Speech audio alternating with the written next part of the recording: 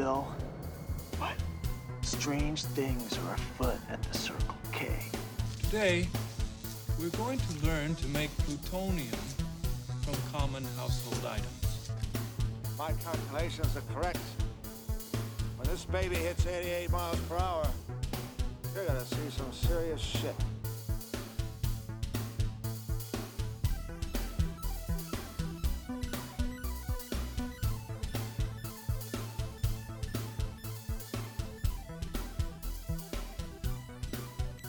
Welcome to this week's episode of the Real Science Podcast. I'm the host, Josh McIntyre. So, hope you like the new intro tune. So this week we've got a story on industry using nonprofit organizations to help campaign against public health policies that they don't like. Also got a story on a new compound that might help combat drug-resistant tuberculosis. And finally, I've got a story on people using electrical shocks to the brain to help them improve their memory, and why that might be interesting in the future. But first, just to touch on a few other things before I get to the main stories, I want to talk briefly about the CRISPR baby situation that happened. So back in November, if you're not aware, Chinese researcher Jianqi Hu used CRISPR technology to edit some embryos before implantation into some Chinese women, and he manipulated a gene called the CCR5 gene. His goal in doing this was to make the children that are born immune to HIV. Basically, this person was just searching out. He really wanted a Nobel Prize, and he thought this is how he was going to do it. He thought that looking forward, people are going to do CRISPR on people, which potentially people will, but that he wanted to be the first person to do it, and so really make his name in the record books. He probably will be included in the science books of the future and history books in the future, but not for the reasons he wanted. He's currently living under house arrest and has been getting death threats for what he did.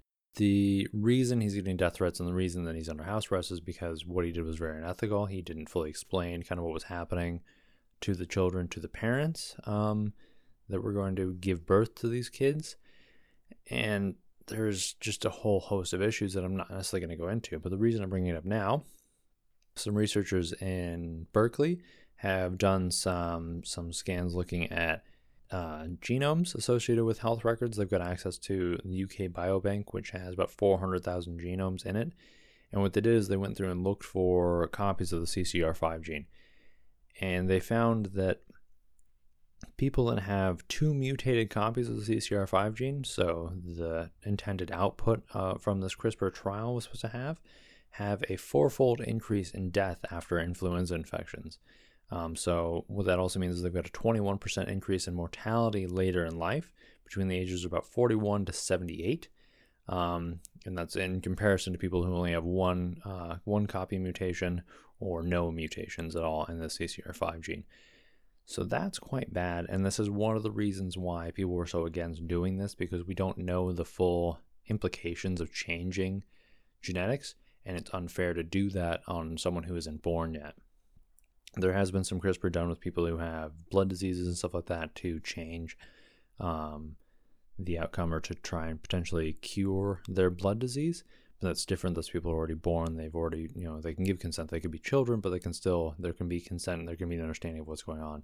These people were not born. These children, who are maybe about 6 or 7 months old at this point, have no idea. And the parents, again, didn't fully understand the ethics and the consent that they were giving in relation to the trial. So this is potentially quite devastating, and I feel quite badly for these children that were born.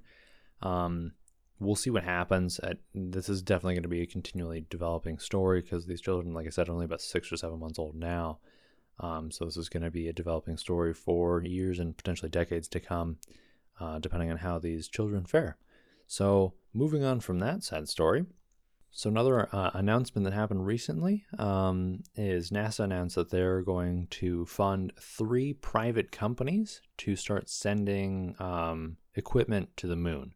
So there's been some rough plans on the books to send humans back to the moon by 2028. Recently, Donald Trump proposed moving that up and offered NASA basically kind of whatever money they wanted. And he wants people to be on the moon by 2024. There's a host of issues why that's probably not going to happen, why that might not happen, or why it's convoluted to do that. Nonetheless, NASA is taking the money and they're basically funding private companies. So the 3 companies they've chosen are Astrobotic, Intuitive Machines, and Orbit Beyond. And these 3 companies are going to send just scientific equipment to different positions on the moon to potentially help out people once a manned mission is sent back. Now, again, we haven't sent a manned mission since the 70s. The last one was Apollo 18 in 1972, I believe. And no people have been back since. There's some Chinese landers that are currently on the moon at the moment. One is on the dark side of the moon, which is pretty interesting because we haven't really seen a lot back there because we can't see it because of the orientation and everything. But what these companies are doing and why this is kind of a neat announcement is that, again, NASA has awarded these companies between $77 and $97 million each to send various pieces of equipment. And the first company that's trying to go up, Orbit Beyond, is hoping to land in the Mare Iberium, which is a lava plain, and they're hoping to land there by September of 2020, so just over a year away from now. Intuitive Machines is hoping to land by July of 2021, and Astrobotic is hoping to land also in July of 2021. And the first 2, Orbit Beyond and Intuitive, are going to use SpaceX to move up there. And Astrobotic says they haven't chosen a company or delivery system yet, so it's possible they're going to go with SpaceX as well. They might go with Amazon's or Jeff Bezos' company, which I think is called Beyond Blue. That might be Boeing's company as well. But basically what's so interesting about this is that Jim Bridenstine, I think I'm saying his name right, who's a NASA administrator, says they're basically just NASA's taking a back seat. So they presented the cargo that they want on the moon, and it's all stuff that can be ready within about a year to get sent up. And they let the companies pick out which ones they wanted to send, basically, and kind of where. It doesn't sound like they let them pick locations exactly, but they kind of gave them some options of locations to pick. And that NASA is very much taking a step back. They're not taking a hands-on role. They're not creating the lunar modules or the landers themselves. They're letting these private companies do it.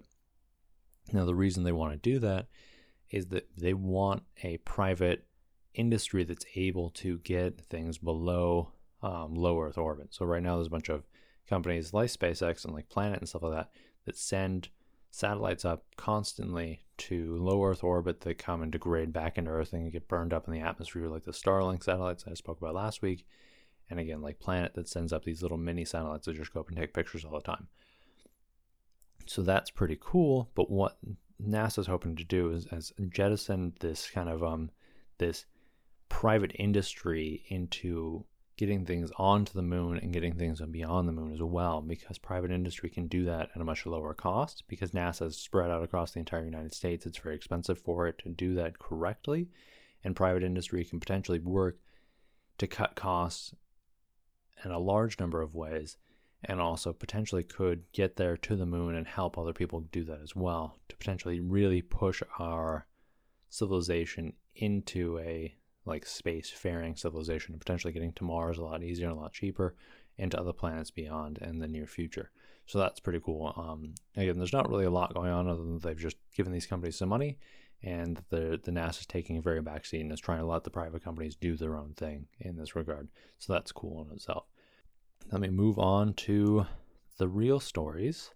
So the first one is, it's something that you would hear out of a bad movie, a bad science fiction movie, or a bad like kind of political thriller movie, right? But basically what's happening is that there's this company that's a non-profit organization called the International Life Science Institute, or ILSI, and a group of researchers out of the University of Cambridge have filed for Freedom of Information Act requests, along with a couple of other non-profit groups and other researchers, to pull about 17,000 pages of emails from the company from between 2015 and 2018.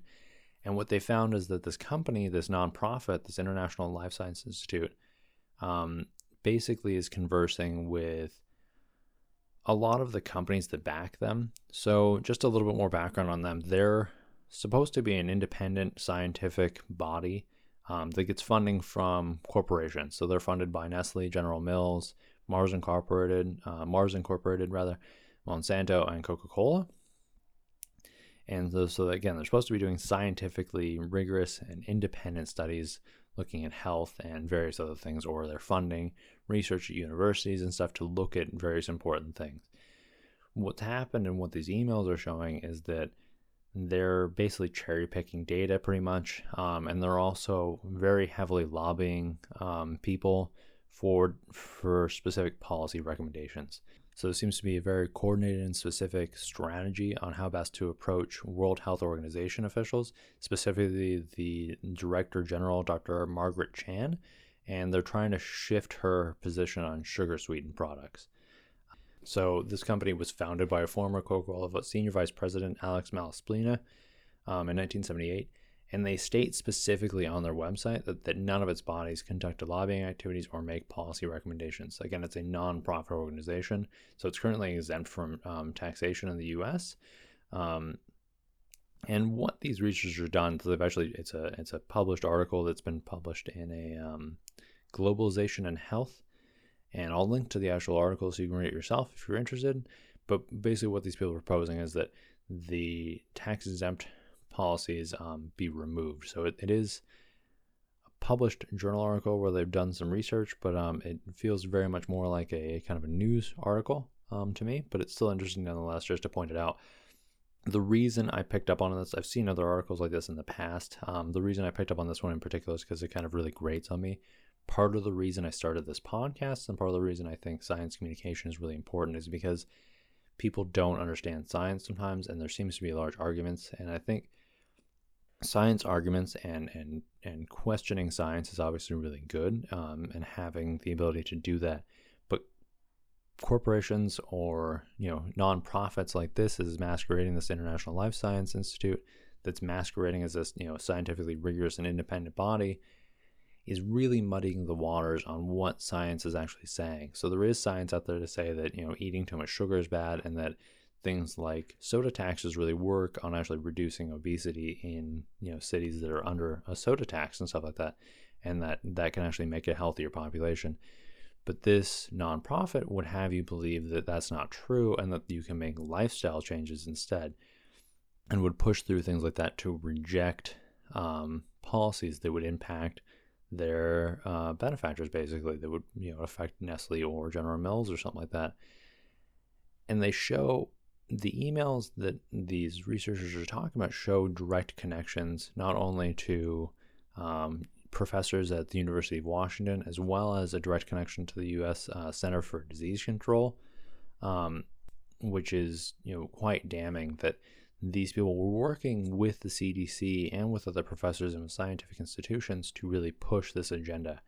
And it grates on me to a degree that people would take science. These are most likely very smart people, but they're taking and twisting science just to make a profit, just to push their own policy agenda, because that's what's good for their shareholders. And I understand that. I think there is a nuanced conversation about what shareholders means and what corporations should do, and that there is generally a byline almost always in corporations that their first and foremost thing is to make money for shareholders.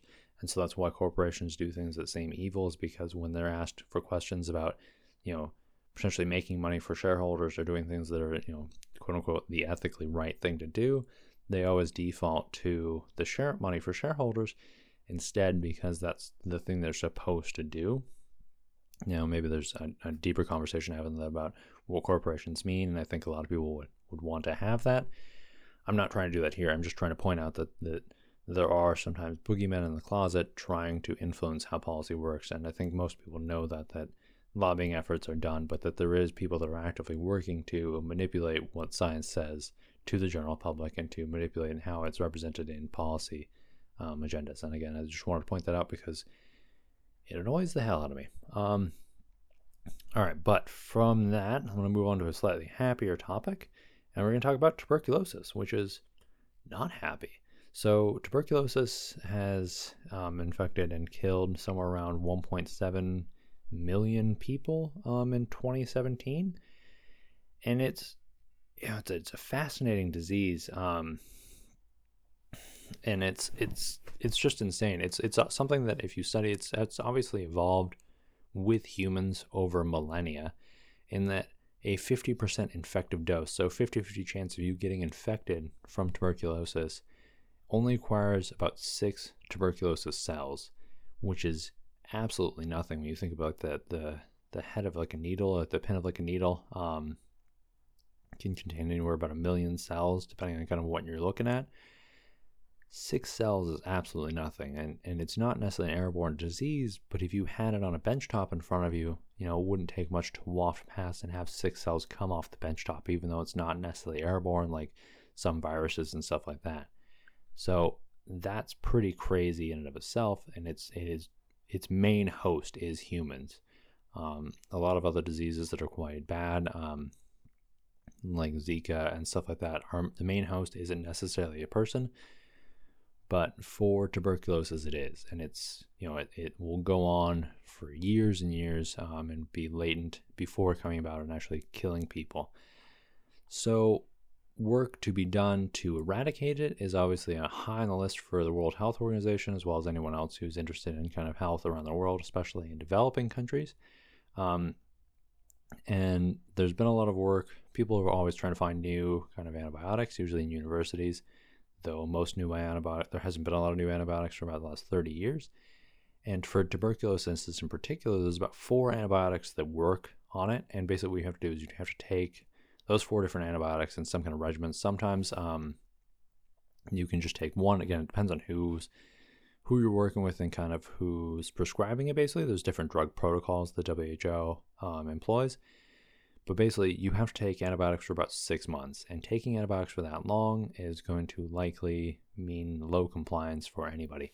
But especially, again, people in developing countries that are really far away from any kind of an aid where the antibiotics can't be kept in a fridge the whole time, stuff like that. Or there's the same old story for anybody anywhere where people will take antibiotics, they will start to feel better, and then they will stop taking them. Now, most antibiotic courses last about a week, and so people will start taking them after 3 or 4 days. Again, taking antibiotics to cure you from tuberculosis takes 6 months. So some researchers at the University of Washington, instead of focusing on developing new antibiotics, what they did was try and work on finding things that would work in parallel with the antibiotics that are already existing. So they just did some random trials with a bank of molecules that have been pulled out. And one of the antibiotics that they focused on was isozanide, which I'm pretty sure I'm not pronouncing right. But they found a molecule that they're calling C10, which seems to work alongside the antibiotic and sensitizes bacteria to the antibiotic. It also seems to prevent drug resistance from rising, and in some cases, so far in the lab, it even seems to be able to reverse drug resistance. So they're not sure on the exact mechanism of what's going on, but when you get tuberculosis, so you can work with Mycobacterium tuberculosis on a plate or in a lab, and it's relatively happy in the lab. It gets everything it needs, and so it gets a lot easier to kill. So testing it there is one thing. But what these researchers did was they actually created conditions that are more similar to when it's actually in an infection, because when it infects people, our body will obviously recognize it and will encysst it, and it grows very slowly. And so you get little nodules, usually inside your lungs, or always inside your lungs. And that's why when they go and look for, when you're looking to see if someone has tuberculosis, you can get an x-ray sometimes. And what they're looking for is kind of masses in your lungs, which can be an indication of tuberculosis. And so what these researchers have done is they created a low oxygen environment that was difficult for tuberculosis to exist. And when that happens, it creates a biofilm. So a whole bunch of bacteria get together and kind of create this huge interlocked mechanism, basically, with low oxygen. But then they also create their own environment inside of that. And that makes them much more difficult to kill, but also represents kind of real life conditions of someone with an infection better. Doing that, and then also introducing this C10 molecule into that, actually prevented the bacteria from creating their biofilm in the first place, hence making them easier to kill already.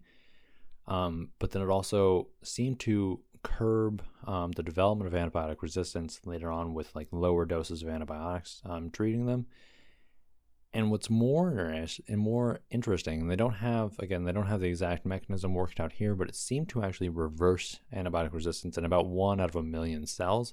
So low percentage, but all the same, that's still a really fascinating thing, that if you could give this this compound, the C10, in parallel with an antibiotic, you could potentially still treat antibiotic-resistant bacteria, and also, again, treat these people, and potentially also quicker, I think, is the hope, because they really want to get that 6-month treatment plan down to, if you could get it down to a week, that would be incredible. Again, tuberculosis is very slow growing, so that's probably not going to happen for a long time. Also, something needs to be said. The C10, though, it's very exciting. One of the things that needs to be said, though, is the C10, although it's very exciting, is still in very early stages. It's only been in the lab so far. It's only just been discovered. These people are probably publishing the paper because they want to get funding for things in the future. They might have already started a patenting process on it. But typically for a drug to go from this kind of stage to being on a shelf, so to speak, would take about 10 to 20 years potentially.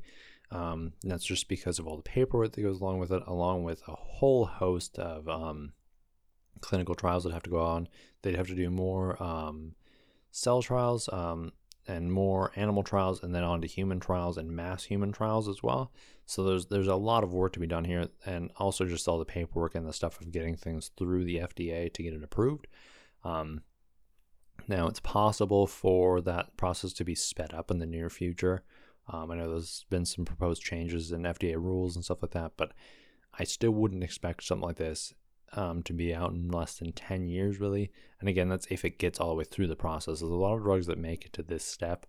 There's a lot that don't, but there's a lot of compounds that will make it to this step where they show really exciting promise, but then they don't move on any further because they actually stall out in other clinical trials along the way. But nonetheless, I talked about it today because I think it's a really interesting, possibly quite exciting thing for a really intense disease that really is going to be a long time to kill and really difficult to kill, especially if people are going to continue to be anti-vaccine and not really want to go in with the science and how this whole kind of medical science works.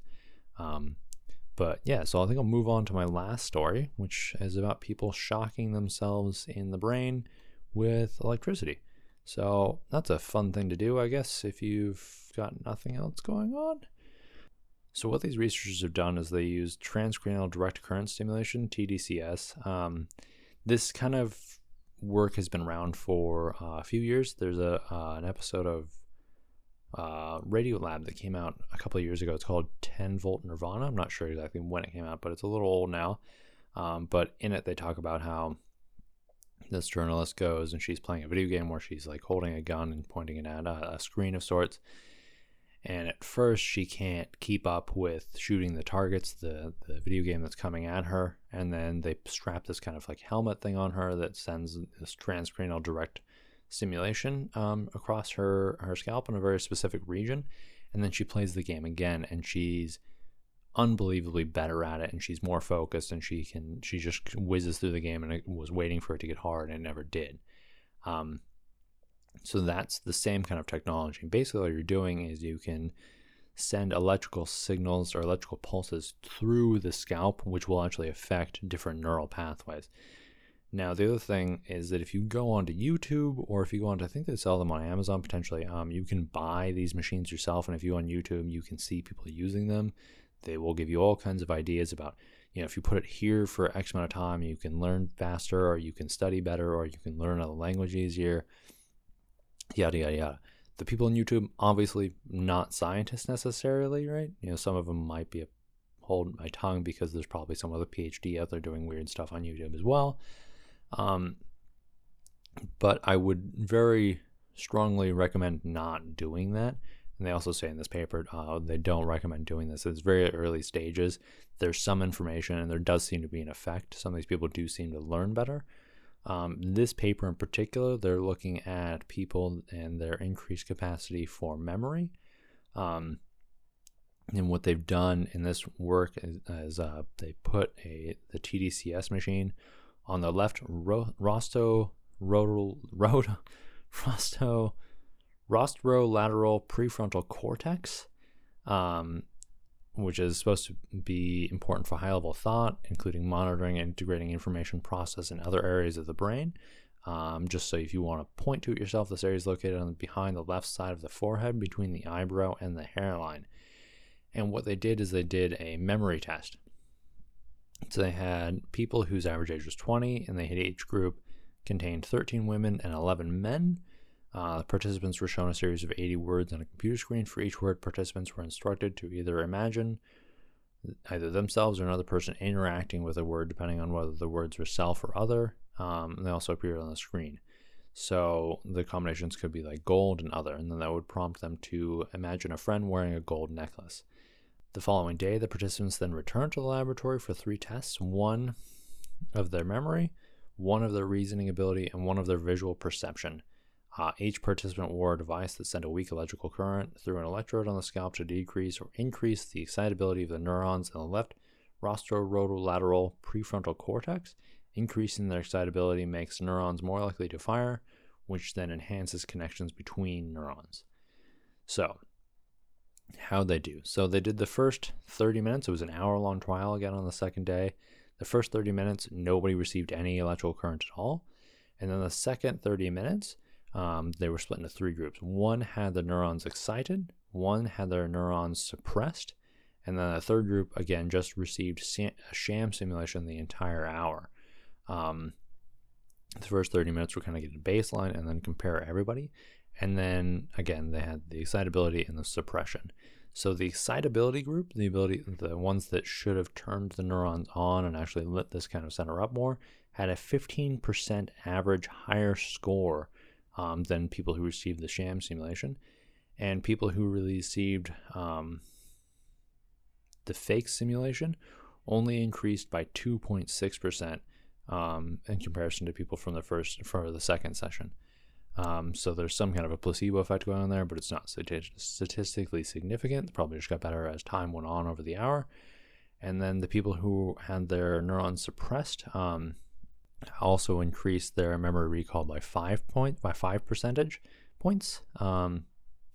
People who had their neurons suppressed also increased their memory recall by 5%. So again, not statistically significant for this, but again, very small group as well. But that was really it. So on the memory recall, there was an increase, again, 15%. But yeah, so that's really it. So they had a 15% increase in memory, but as far as the test for reasoning ability and visual perception, there was no change. The reasoning ability, they asked them basically to find if there was groups of words that were related, if they were found to identify if groups of words were analogies for each other. Again, no change there. And then the visual perception group test, they would present them with words and then ask them which word has the most straight lines in it. So examples would be symbol, museum, painter, energy. And then the museum has the most straight lines in it because of a couple of M's and U's and stuff. They didn't see any change at all there. So again, just interesting that they helped people remember stuff more. Again, 15% is not a huge number, and again, it's a very small group at the moment, only about 24 people.